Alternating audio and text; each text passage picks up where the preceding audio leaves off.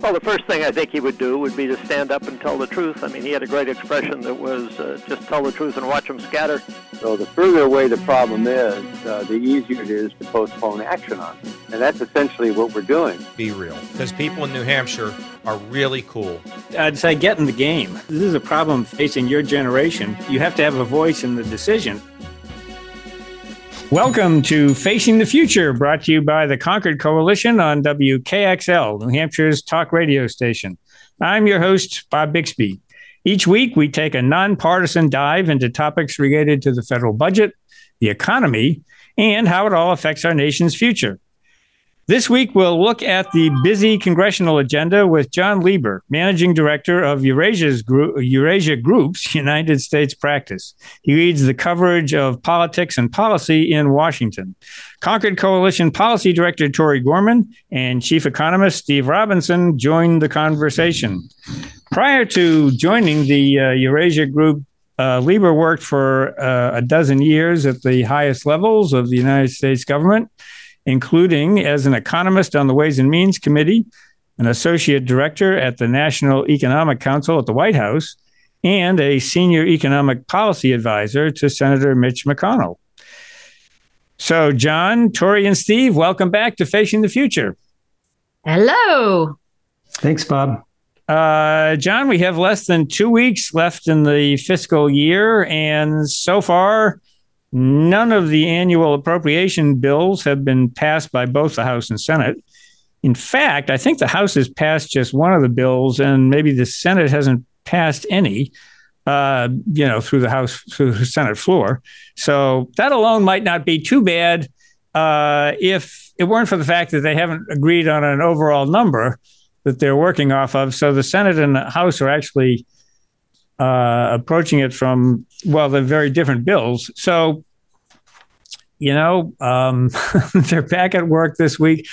What's your sense of whether the House is, let's just start with the House and see if you think they can get their act together.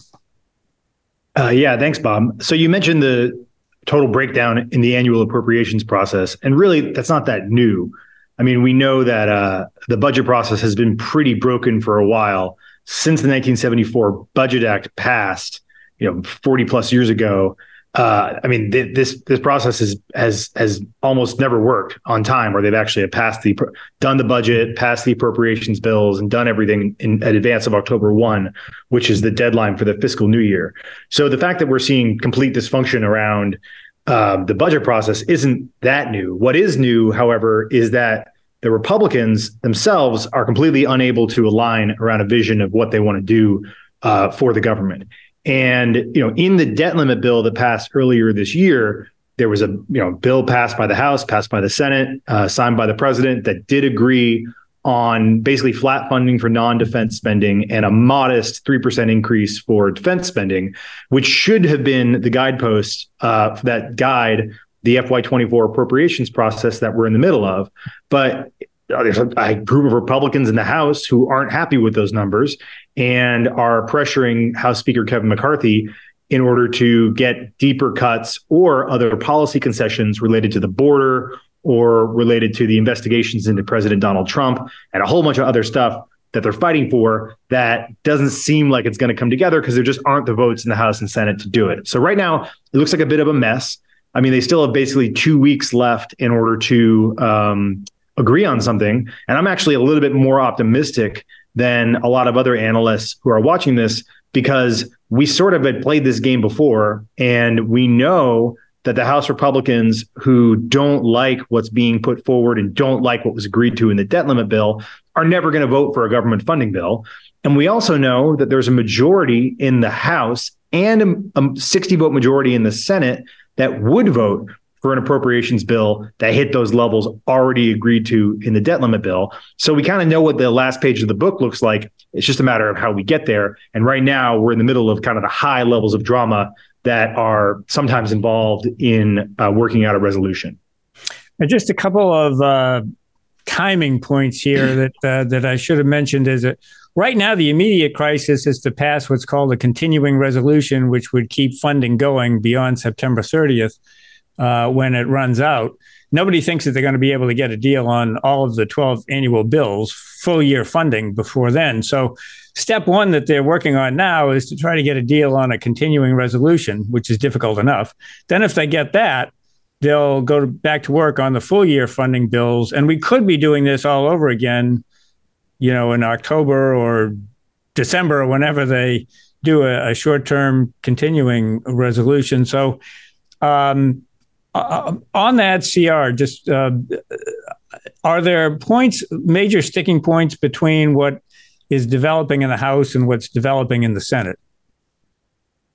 So as I understand it, the big sticking points in the House are that they're looking for, in order to, they've got about 2 weeks left to pass something. They can either do a CR, continuing resolution, where basically they continue funding the government at its current levels for a brief period of time while they work out an agreement on these broader bills. That is what Kevin McCarthy, the House Speaker, is pushing this week to get the House to rally around a CR that buys some time to work out the bigger bills, or do a full year CR if that's what it comes down to. And in order to kind of entice Republicans to vote for that, he's including some budget riders on immigration and a handful of other issues. And a lot of those things are basically toxic to the Senate Democrats. And in the Senate, where the Democrats control the chamber, you're expected to get probably 40 to 50 votes from Democrats. So you can't pass a very partisan House bill through the Senate. So even if Republicans could agree to do something on the CR, that bill is not going anywhere in the Senate anyway. So this is really just a negotiating position for the House to pass. And there's kind of two scenarios. One is where the House is able to rally around the CR that includes, like, it's a short-term funding bill. It includes these policy riders. And then that gives the House a negotiating position to go to the Senate with.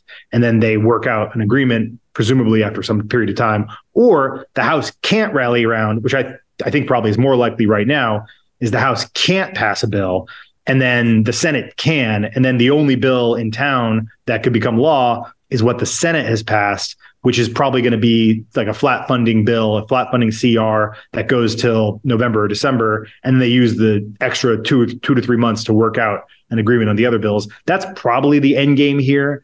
And the question is, how much pain do they have to go through to get there? So we'll know later this week if the House can pass this bill or if they can't. And then that will help determine sort of their negotiating leverage around what they eventually pass into law. Tori.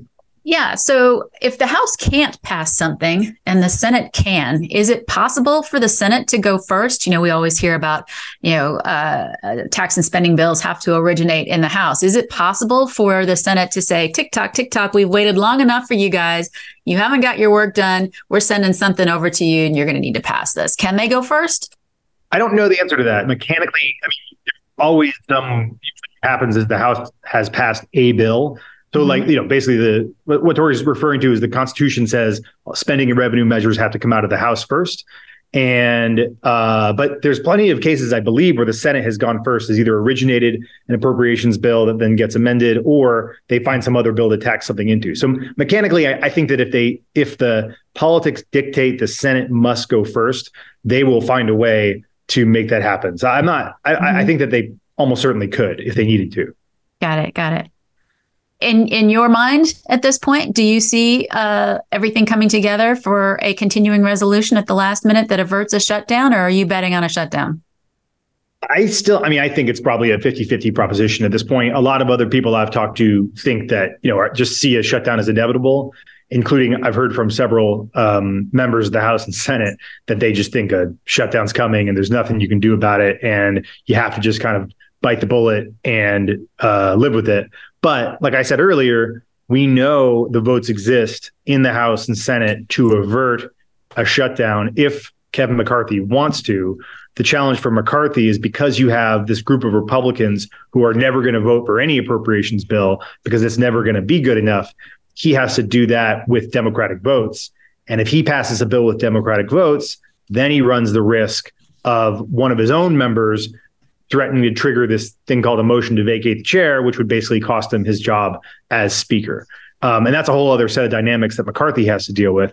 But my guess is that sometime in the next 12 days that they have until the shutdown is looming, that the House probably can't pass their CR, the Senate can, and then it's up to McCarthy, who wants to avoid a shutdown, and I think is actually in a reasonably strong position among Republicans to keep his job, ends up putting the Senate bill on the floor. They then fund the government and they live to fight another day. So the biggest argument I see right now for a CR getting through the House at the last final moment, probably one that comes through the Senate, is unlike prior years when there have been shutdowns. And this is thinking from somebody smarter than I, but I think it makes sense. There was a unifying argument. The Republicans have shuttered the government over trying to block the implementation of Obamacare. They've shuttered the government because of issues over border, trying to create funding for a border wall along the southern border when we had, massive amounts of immigration running across. At this point in time, it's really hard to come up, or at least I don't see a compelling argument coming from Republicans as to why they would shut the government down, because it seems like every faction within House Republicans wants something different. So it's really hard to go to Joe Voter and say, this is why we're shutting the government down. Do you see some legs in that argument? Yeah, but I see that as an argument for why they would just pass a CR, because exactly. your like median member of the House just thinks this is silly, doesn't agree with any of the arguments, like probably wants to do things like fund operations in Ukraine and do disaster relief and kind of all the other pieces that would move with the CR, and just finds these outside agitators kind of annoying because they're basically saying we're not going to agree to do anything, and they're acting kind of like nihilists. So if I'm just a regular member of the House, then I don't want to shut down the government. I don't want to take McCarthy out. I think that gives McCarthy plenty of cover in order to keep the government funded. You're listening to Facing the Future. I'm your host, Bob Bixby. Concord Coalition Policy Director Tori Gorman and Chief Economist Steve Robinson and I are discussing the busy congressional agenda with Jon Lieber, Managing Director of Eurasia Group's United States practice. We'll be right back after these short messages. Welcome back to Facing the Future. I'm your host, Bob Bixby. Concord Coalition Policy Director Tori Gorman and Chief Economist Steve Robinson and I are discussing the busy congressional agenda with Jon Lieber, Managing Director of Eurasia Group's United States practice and former Senior Economic Policy Advisor to Senator Mitch McConnell. Steve, you got a question? Yeah, so before the break, we were talking about the possibility of a shutdown because Congress fails to pass a CR. I mean, over the last several decades, we've seen a number of shutdowns of varying lengths, and it often turns into sort of this blame game of, who's responsible for shutting down the government.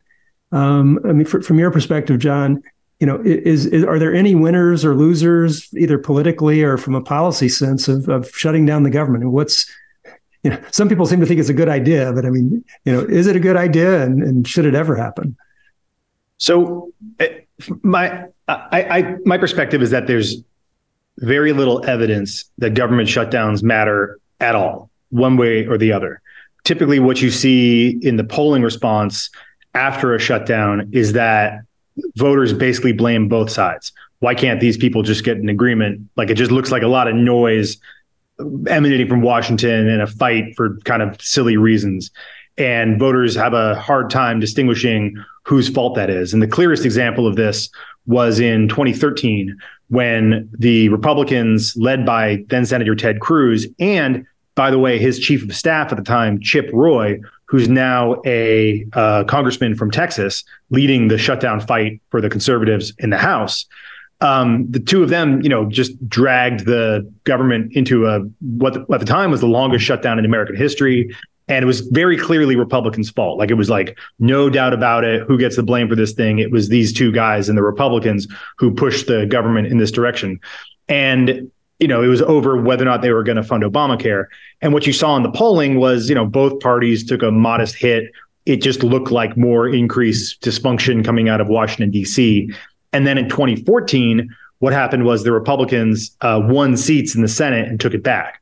So the feedback cycle of the votes suggests And you've heard Chip Roy make this point recently. The feedback cycle from that incident suggested to Republicans that this actually, if you stand up and fight for your constituents, you're going to end up winning electorally. But there's very little evidence from that. I mean, we're a year out from the 2024 elections. Almost certainly the issues that settle the 24 elections are going to be radically different than these fiscal issues. And whether or not the government shuts down for a day or a week or a month in 2023, my guess will be completely irrelevant in the 24 election cycle. And by the way, there's no evidence to suggest that the reason the Republicans won the Senate in 2014 was because of the shutdown. It has more to do with the fact it was the 6th year of a presidential term, and there's just kind of voter fatigue with the party in power at that point. So the bigger dynamics are far more important, I think, to electoral outcomes than these questions of what exactly is happening when in Washington. So can I ask a question, Bob? Can I jump in real quick? I want to talk about sort of the mechanics of getting a continuing resolution through the House in the event that the Senate originates. So in order to get a continuing resolution, which is an appropriations bill through the Senate, they're going to need 60 votes. So it's going to be a bipartisan bill. And by and large, from all evidence, it's probably going to be significantly bipartisan. It's going to carry disaster aid and probably some emergency spending for Ukraine and maybe some other little goodies along the side. So it's probably going to pass with a big, huge bipartisan majority and come steaming over to the House. Now, one of the things, in the House, you got to pass a rule before you can get onto a bill. So the question becomes then, how does Speaker McCarthy pass a rule in the House that allows for debate and consideration of this big big bipartisan CR that came over from the Senate that's going to keep the government open? Because by and large, House rules are procedural votes, and so they tend to go along partisan lines. Would he have to rely on Democratic votes to get that rule passed and get on the bill? Or do you think at the last minute he'll have enough votes among his Republicans that he doesn't have to worry about getting the rule passed? I just think there's Republicans who are going to vote no on anything. You could have, you could have a bill that deposes Biden and installs Donald Trump as president again. But if it doesn't hit their levels of appropriations, I just think they vote no matter what. So McCarthy's going to inevitably have to act with Democrats. And mechanically, if that's through passing a rule with Democratic votes, or if it involves putting the bill on the suspension calendar because he knows it has, I think it's 2/3 of support in the House, which it might, because there could be enough Democrats who want to get this thing done, then he'll find a way.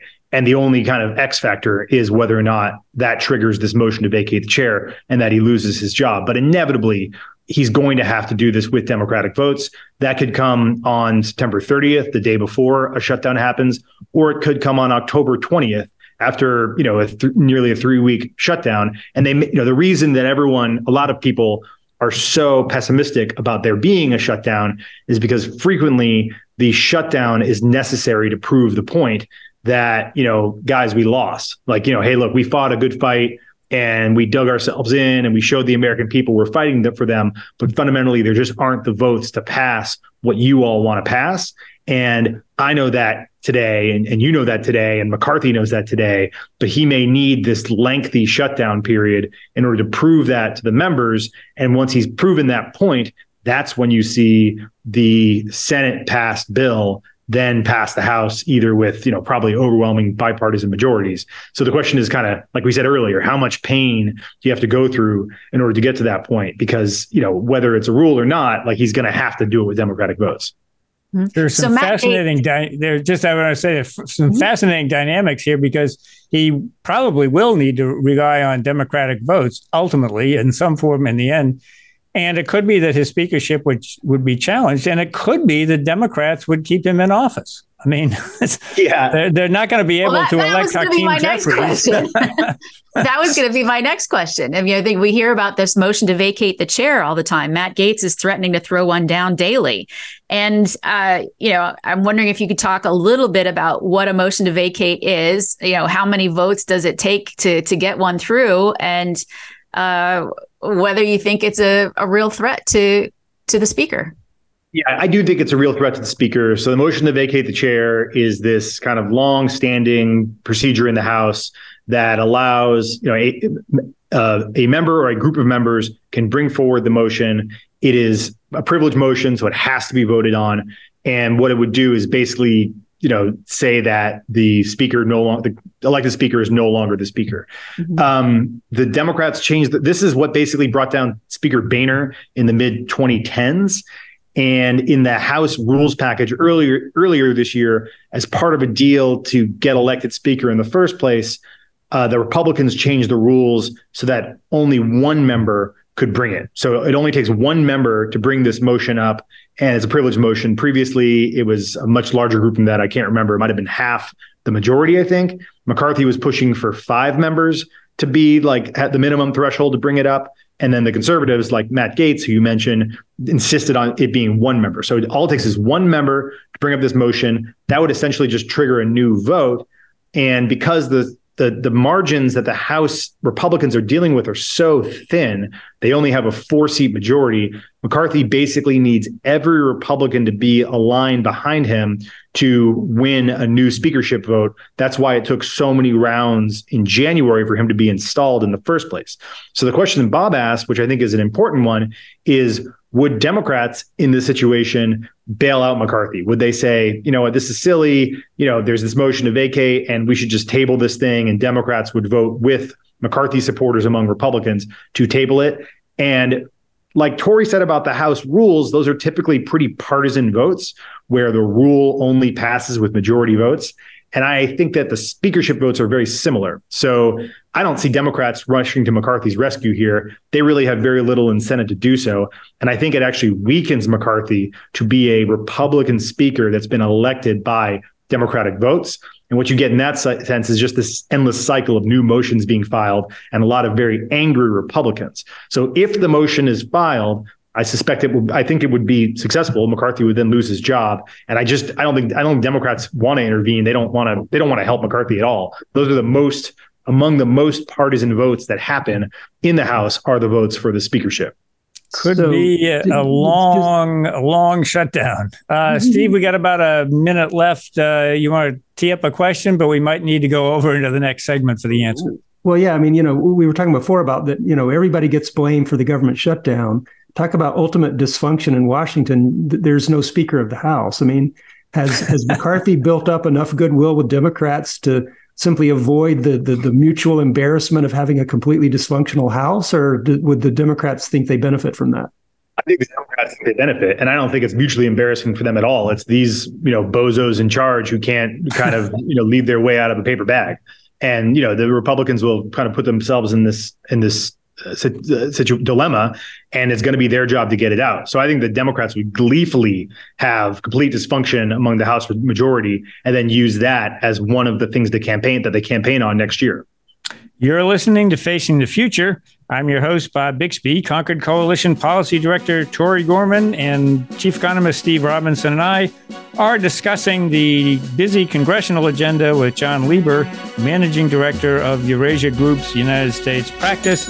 We'll be right back after these short messages. Welcome back to Facing the Future. I'm your host, Bob Bixby. Concord Coalition Policy Director Tori Gorman, Chief Economist Steve Robinson, and I are discussing the busy congressional agenda and whether there may be a shutdown with Jon Lieber, Managing Director of Eurasia Group's United States practice and a former senior economic policy advisor to Senator Mitch McConnell. John, we're talking about this showdown over appropriations and whether or not they're going to be able to get the bills done by the end of the fiscal year, which is no. So we have to rely on a continuing resolution again. And if you go back to May, there was a debt limit deal. And one of the goals of the debt limit deal was to set appropriations goals for the caps for the next 2 years. And it was hoped that that would facilitate the appropriations process so we would not be in this situation where we were having a potential shutdown. What went wrong with that? A, and B, should we take any lessons from that about these using the debt limit as leverage to try to for some sort of a deal. So what went wrong with that? I mean, the fundamental challenge is that the Republican majority is just so small. And when you're governing with a tiny majority, a very narrow margin, a very small faction of your own party can make things very difficult. And in this case, a very small faction of the Republicans, maybe 20 to 30 of them out of the 220 elected officials, out of the 435 House members, didn't like the debt limit deal. And so can make life very uncomfortable for Kevin McCarthy, who wants to be able to govern with a nearly unanimous United Republican caucus. So because you got a small group who don't like the levels agreed to in the debt limit deal, they're able to cause big problems for Kevin McCarthy. And it's basically, they wanted to see further cuts than what was included in that debt limit deal. Now, for most members of Congress, the debt limit deal was pretty good. They got a modest increase in overall defense spending. They got a cap in the overall levels of domestic appropriations. And this comes after 3 or 4 years of big increases in overall appropriated spending that began during the pandemic.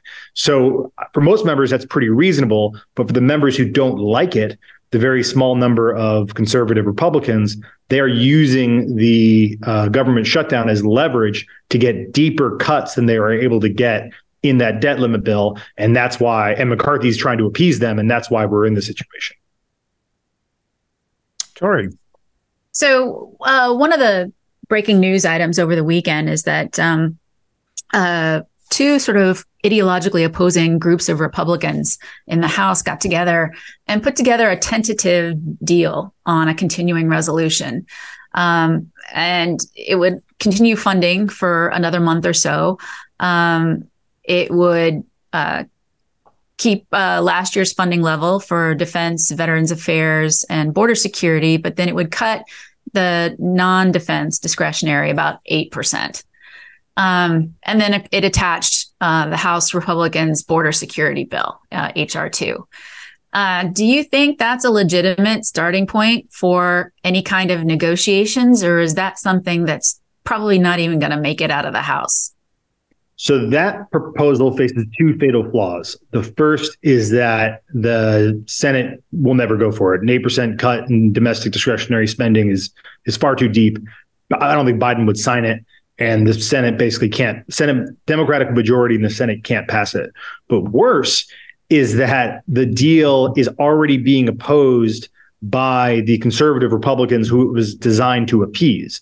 And you're seeing some of them say, we'll never, as long as Jack Smith, the DOJ special counsel, continues to prosecute former President Trump, and we're going to fund that through an appropriations bill, I won't support it.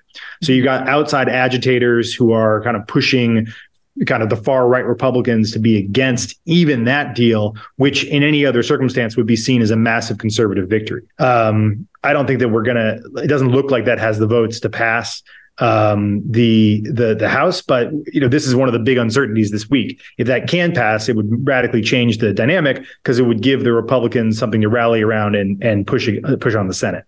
So just going back real quickly to the debt limit issue, if you go through history, there are examples where the debt limit was used as leverage to enact some sort of legislation. Graham-Rudman-Hollings is a common example from 1985.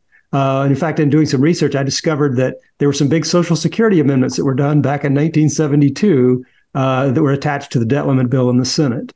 But I mean, given recent history, in terms of, we tried to do discretionary budget caps as part of the debt limit deal back in 2011.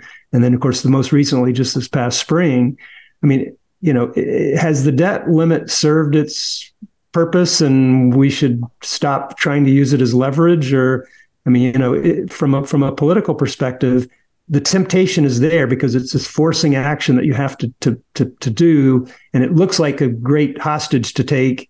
But it's sort of one of those situations where, I don't think anybody really wants us to default on the debt. And given the fact that, anything the House or Senate does, they can always undo later. Is it really leverage at all? I mean, what's your thought? I think it's still leverage. I mean, I think that, it as disruptive as it could potentially be, And as ugly as things can look during debt limit battles, which is can be unsettling for markets and generally makes sort of people nervous about the U.S. repaying its debts and so forth.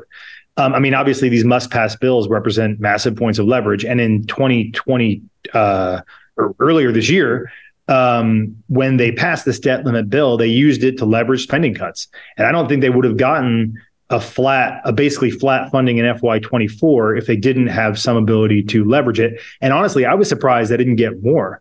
I kind of went into this year expecting that they were going to the Republicans in the House would leverage the debt limit and would probably end up with something like a 10-year caps deal, just like they got in the 2011 Budget Control Act. And I was a little surprised that they settled for this 2-year caps deal when it felt like people, the Biden administration was scared enough they would have given some more. So I think the debt limit is a effective form of leverage. It obviously comes at a price, and as long as people believe that, in this year there was a general belief that the Republicans would go over the so-called X date, where the government wouldn't have enough money necessarily to pay its debts, and that spooked some people out. But it turned out that was not true, and McCarthy actually was willing to kind of accept a half a loaf deal in order to avoid the X date. Let's shift gears a little bit, going from the debt limit to another kind of action-forcing event. The trust fund insolvency date has been moving closer and closer on Social Security. It's actually been staying in place. We've just been moving closer and closer to it.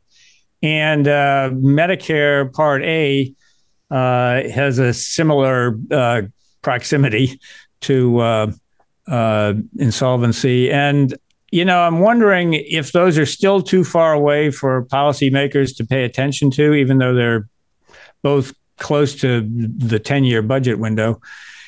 Do you think that those can serve, that the trust fund insolvency dates may serve as some sort of catalyst for bipartisan reform efforts on those two programs, or are we likely to see just sort of kicking the can down the road again by using general revenues or something else? I'd be really surprised if they didn't end up kicking the can down the road by by filling the trust fund with general revenues. I also would be really surprised to see Congress act in advance. And it feels like the catalyst has got to be some kind of acute pain that will be felt in the near term in Social Security. That acute pain would be, cutting checks being cut, like having to cut the amount that's going out to retirees because they're running out of money in the trust fund. You always have the option of backfilling the trust funds with general revenue. And then, I think probably the most important action forcing event on the near term horizon when it comes to fiscal policy is going to be the expiration of the Trump tax cuts, which happens on January 1st of 2026. So after the next presidential election. But the reality is that both parties are mostly going to be aligned around extending those tax cuts and not doing any, and making the fiscal picture look worse, and not doing anything about the long-term solvency of Social Security and Medicare. There have been several reform efforts in Medicare that were successful in the last several years. In recent history, the Affordable Care Act is one of them, where they did, cut some payments to Medicare. The price reductions, the price caps around drugs that passed last year, does reduce spending in Medicare. So there's some evidence, but those are not bipartisan.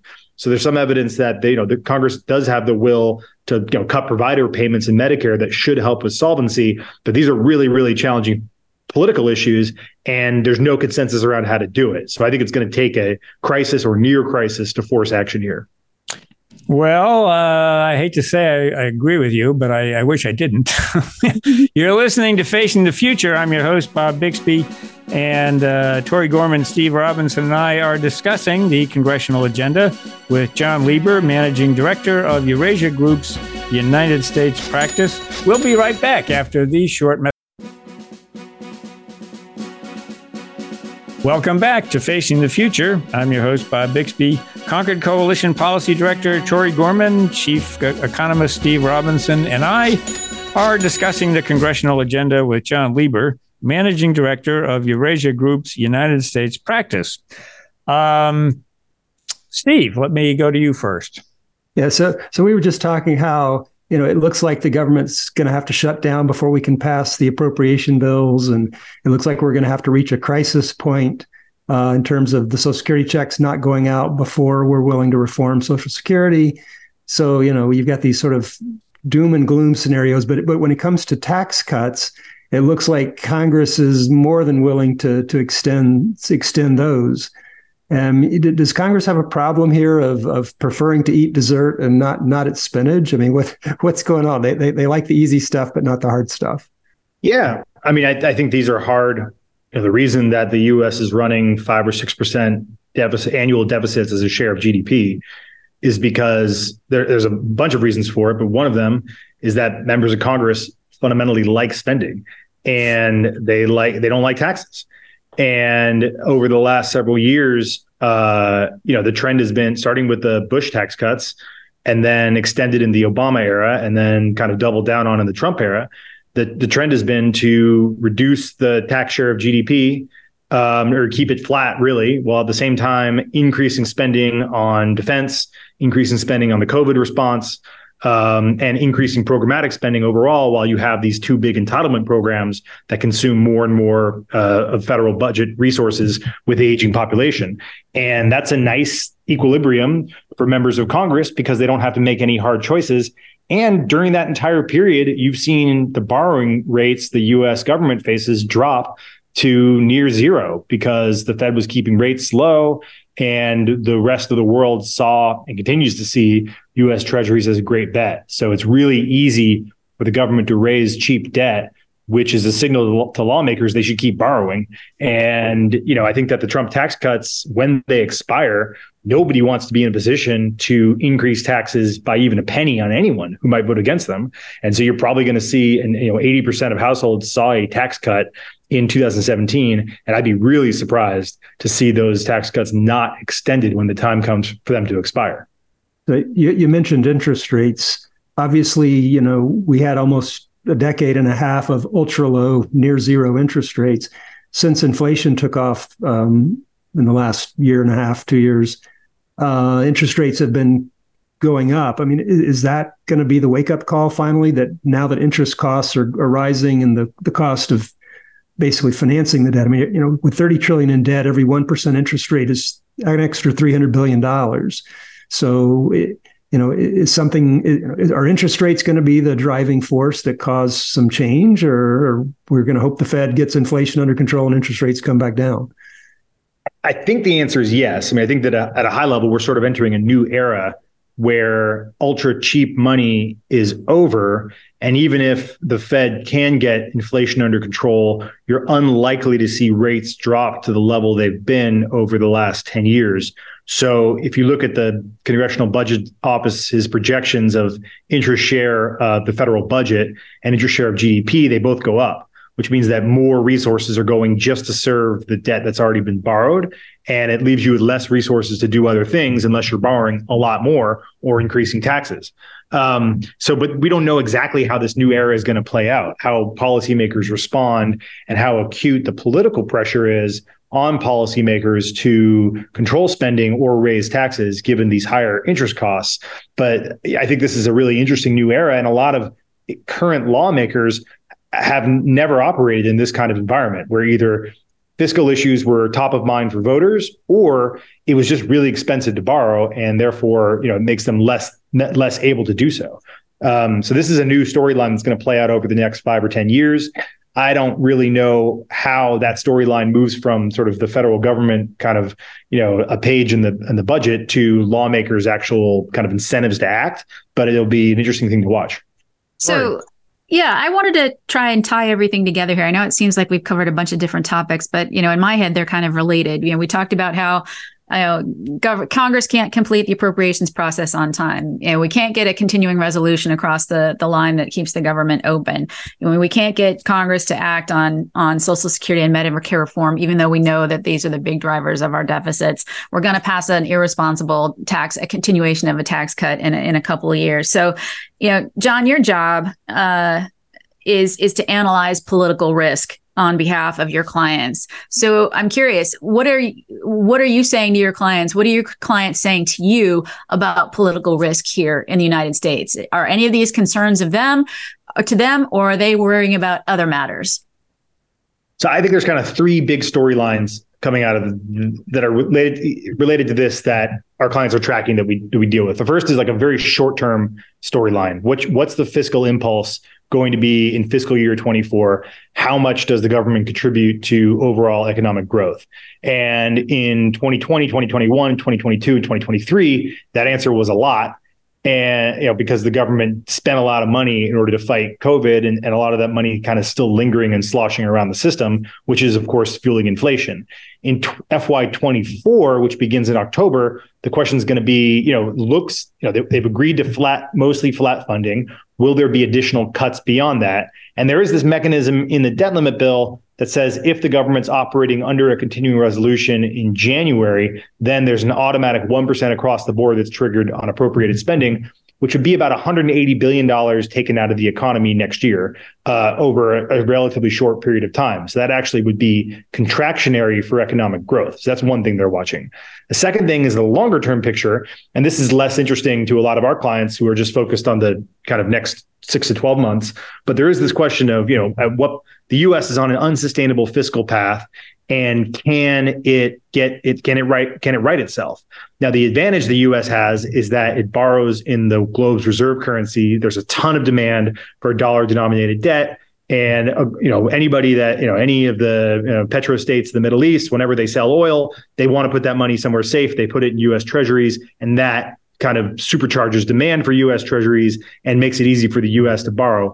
Does that shift at some point? Is there some new alternative that emerges that makes it harder for the U.S. to borrow? Most people say the answer is no. We're decades away from that happening, but it's a long-term story to watch as the U.S. fiscal situation gets worse. And the third thing that I think a lot of our clients are paying attention to is there some kind of institutional erosion in the U.S. that's meaningful? And this isn't really related to the fiscal picture. This has more to do with whether or not the outcome of the 2024 election, if President Biden wins or if former President Trump comes back, what does that mean for the questions like the independence of the Federal Reserve or the independence of the Department of Justice? And there's questions like that. But those are sort of third order questions. And the much more immediate ones are about this fiscal impulse issue in the next fiscal year. Got it. What, we touched on this before in answer to Steve's question, but one of the big questions is everybody was expecting a recession. We thought we would have it by now, even earlier. And the economy keeps chugging along. Has the Fed been successful, do you think, in engineering a soft landing, or are there still some pitfalls out there? It's hard to say. I mean, the cliche is that the Fed operations operate with a lag.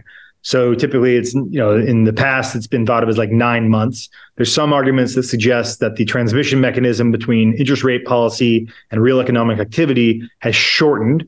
And so we would see the results of Fed rate hikes or cuts much quicker than in previous cycles.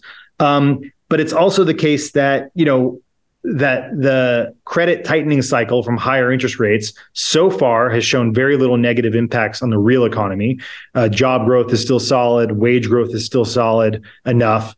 And so because the economic boom of the coming out of COVID wasn't really driven by loose credit, wasn't really driven by low rates, then increasing borrowing costs hasn't really hurt the economy that much. There are some who think that the recession risk is really receding. And while you may see in 24 a slightly softer economy, you're unlikely to see large layoffs or massive slowing in job creation. But there are others who say, we're not out of the woods yet, and this could be a story for early 2024. So I don't really have a view on those questions. I think it's certainly possible that the effects of the Fed tightening cycle don't materialize until next year. And the most important, but so far things look pretty good. And if the Fed pauses at the upcoming meeting, which seems very likely, then they can pause, take a look at some of the data, and see if they've done enough or if they have to go higher with rates. Well, we'll have to follow that, as will the administration and the Congress, if they can get over their CR problems in the coming weeks. But that's all the time we have for this week. You're listening to Facing the Future. I'm your host, Bob Bixby. I want to thank our guest this week, Jon Lieber, Managing Director of Eurasia Group's United States practice. Thanks to Tori Gorman and Steve Robinson for joining me. I'm your host, Bob Bixby. I'll be back next week with another edition of Facing the Future.